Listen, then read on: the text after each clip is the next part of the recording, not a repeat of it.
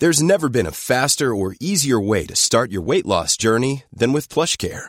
PlushCare accepts most insurance plans and gives you online access to board-certified physicians who can prescribe FDA-approved weight loss medications like Wegovy and Zepbound for those who qualify.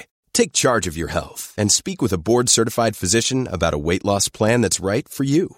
Get started today at plushcare.com/weight loss. That's plushcare.com/weight loss. plushcare.com/weight loss. Even when we're on a budget, we still deserve nice things.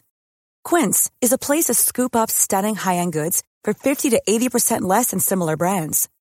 They have buttery soft cashmere sweaters starting at $50, luxurious Italian leather bags, and so much more. Plus, Quince only works with factories that use safe, ethical, and responsible manufacturing. Get the high-end goods you'll love without the high price tag with Quince. Go to quince.com/style for free shipping and 365-day returns. Burrow's furniture is built for the way you live.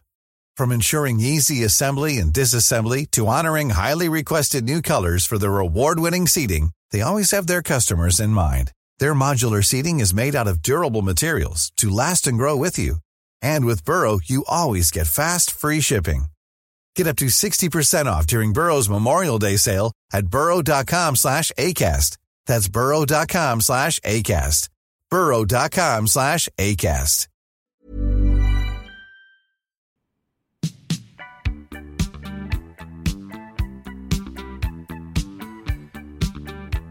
Welcome to the Capital Club podcast. This episode is brought to you by Excelsior Capital, an investment platform focused on democratizing private equity by providing individuals access to direct opportunities.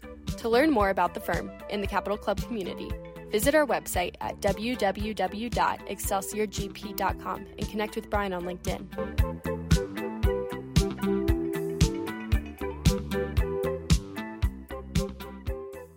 Happy Friday and welcome back to another solo episode on the Capital Club podcast. Today we're doing the final installment of the Killer D series that I started a few weeks ago. And if you're interested in going back and listening to some of the prior episodes, they will be listed out on the schedule. So we've gone through a number of things: decoupling, de-industrialization, de-globalization. Today we're going to be talking about depopulation, which I personally think is the most interesting, impactful, and will be felt in the deepest way across the world, just because the forces behind it are so incredibly strong. So let's kind of set the table here.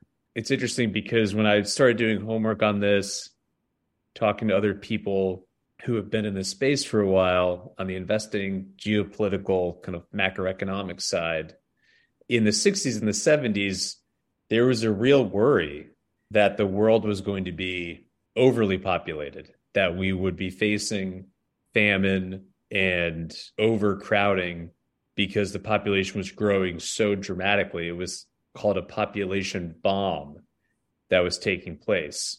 And it did. It increased dramatically over the last 50 to 100 years.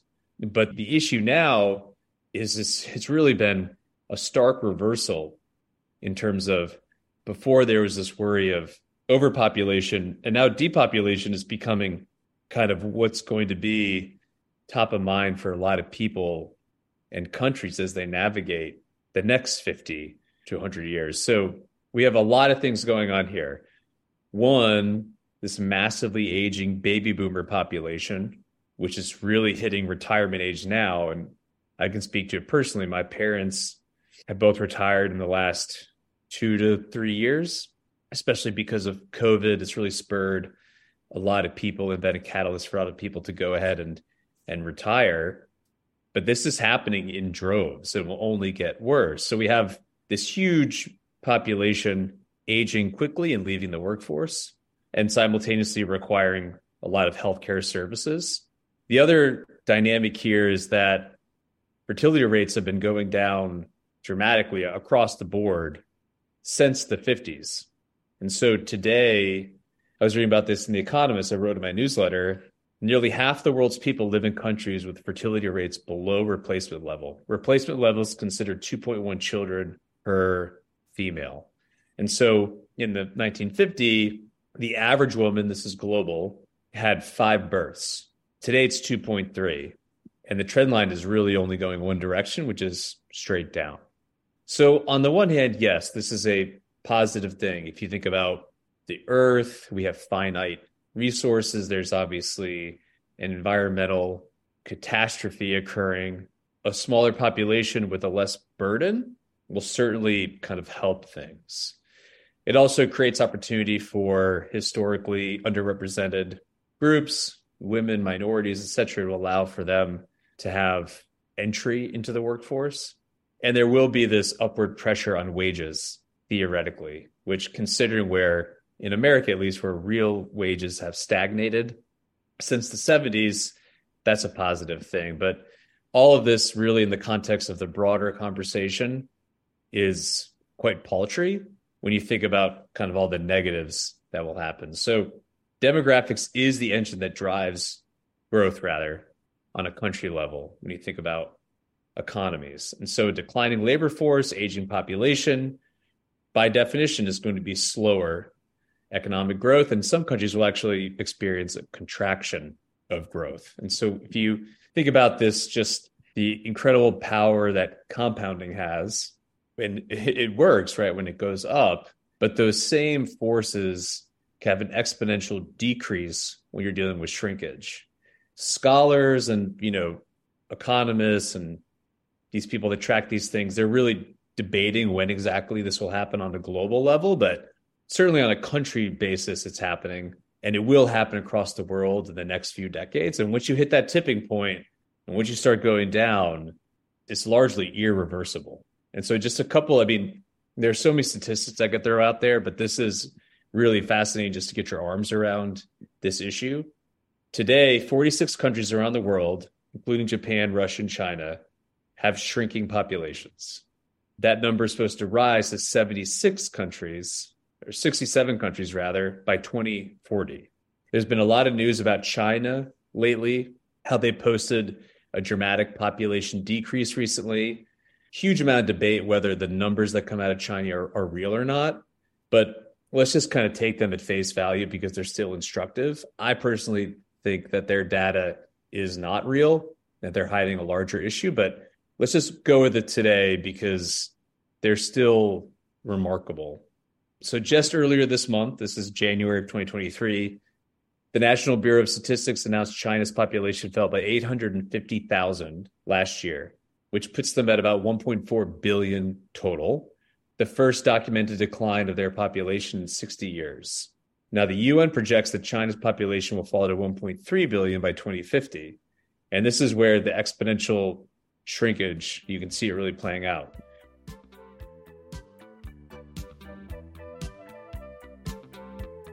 Want to learn more about investing in alternatives?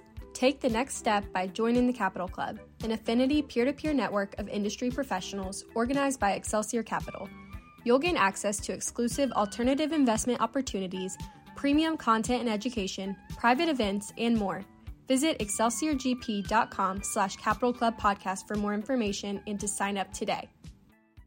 So today, 1.4 billion, 2050, 1.3. By the end of this century, 767 million. So just about half of what its current population is today in 75 years. It's incredible.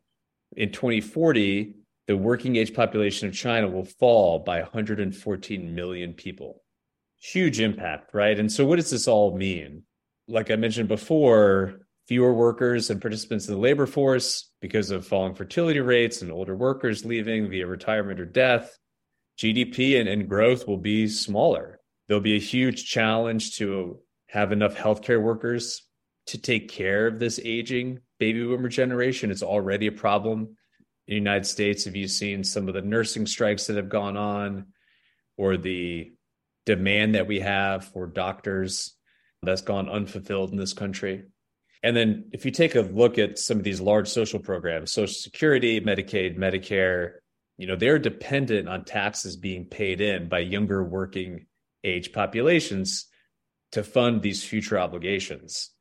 And when those numbers get out of whack, those programs just stop working. And in the US, our working age population has been stagnant for 15 years. And for the first time, it's set to decline in this decade. So unless we have people paying into these programs, they will not be able to make good on the future obligations that they've set out, especially given kind of that dynamic of this much older, larger baby boomer population that is taking up a ton of these resources. Obviously, you can imagine that housing and factories, infrastructure, schools, etc., if there's no new people and new workers requiring growth there, investment dollars aren't going to be allocated. And in this broader context right now, or this morning, I was reading about this debt ceiling dilemma that we're facing. Again, these promises the US government is making are dependent on people paying into the same system down the road. And so this huge amount of debt, of trillions of dollars that we have, it really kind of becomes a bigger challenge if the economy is not growing, if GDP is not growing.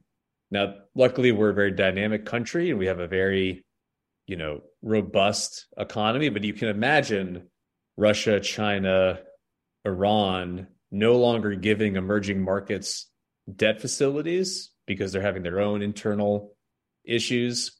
The emerging market in the third world is in for a very rough ride over the next few years. So definitely be on the lookout for that. I just don't think the IMF and others are going to be able to bail them out anymore. And it's instructive.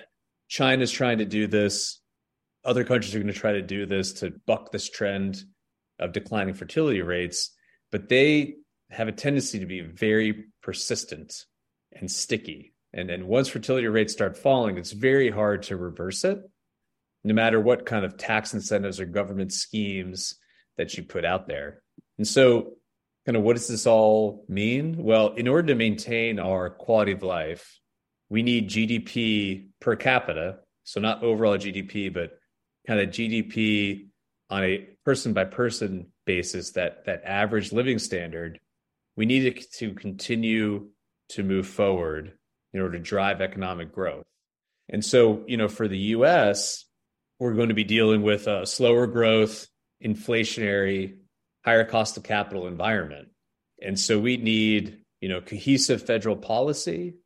We need effective immigration strategies and really start investing heavily in technology in the workforce to manage through this. I do think the US is really well positioned to do it. We have a history of very effective immigration policies. It's a very controversial issue and topic right now, given everything that's happening at the border. But I feel confident that we'll be able to come to some type of resolution there because, frankly, the domestic US population is not producing enough workers. And so we need to have some type of immigration policy introduced. I do feel like the federal government will create incentives and packages to push through this, but just on a broader sense, think about a falling knife, right? Trying to catch it is trying to think through how to manage this, shrinking global population. It's not something that we've had to deal with, in 100 years. And we've been going on one trajectory and now it's about to reverse. And it's going to be hugely damaging for some people, and it will be very disruptive across the board. So this concludes the Killer D's series. I hope you've enjoyed it. I know it's been fascinating for me to research these topics and read different articles and think through, okay, what does this mean? There's always pros and cons associated with it. I hope you've enjoyed it. I hope you've learned something. I hope it spurs you to go and kind of dig deeper into these topics and subject matters. And we will be in touch. I'm going to try to do more solo episodes. I'll think of some other interesting ideas or areas to explore, but please do leave us a review. Let me know what you think. Do leave a rating, and I look forward to speaking with you soon. Thank you and take care. Thank you for joining us for today's episode of The Capital Club. If you enjoyed what you heard in this episode, please like, rate, or leave us a review, and stay tuned for our next episode coming soon.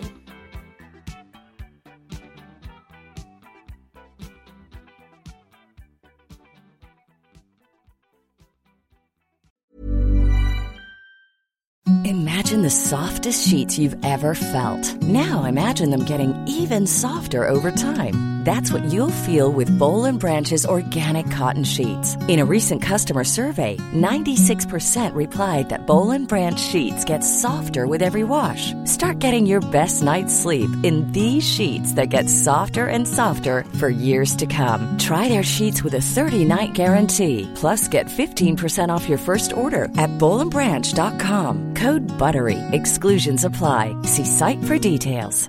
Ever catch yourself eating the same flavorless dinner 3 days in a row? Dreaming of something better? Well, HelloFresh is your guilt-free dream come true, baby. It's me, Keke Palmer. Let's wake up those taste buds with hot, juicy pecan-crusted chicken or garlic butter shrimp scampi.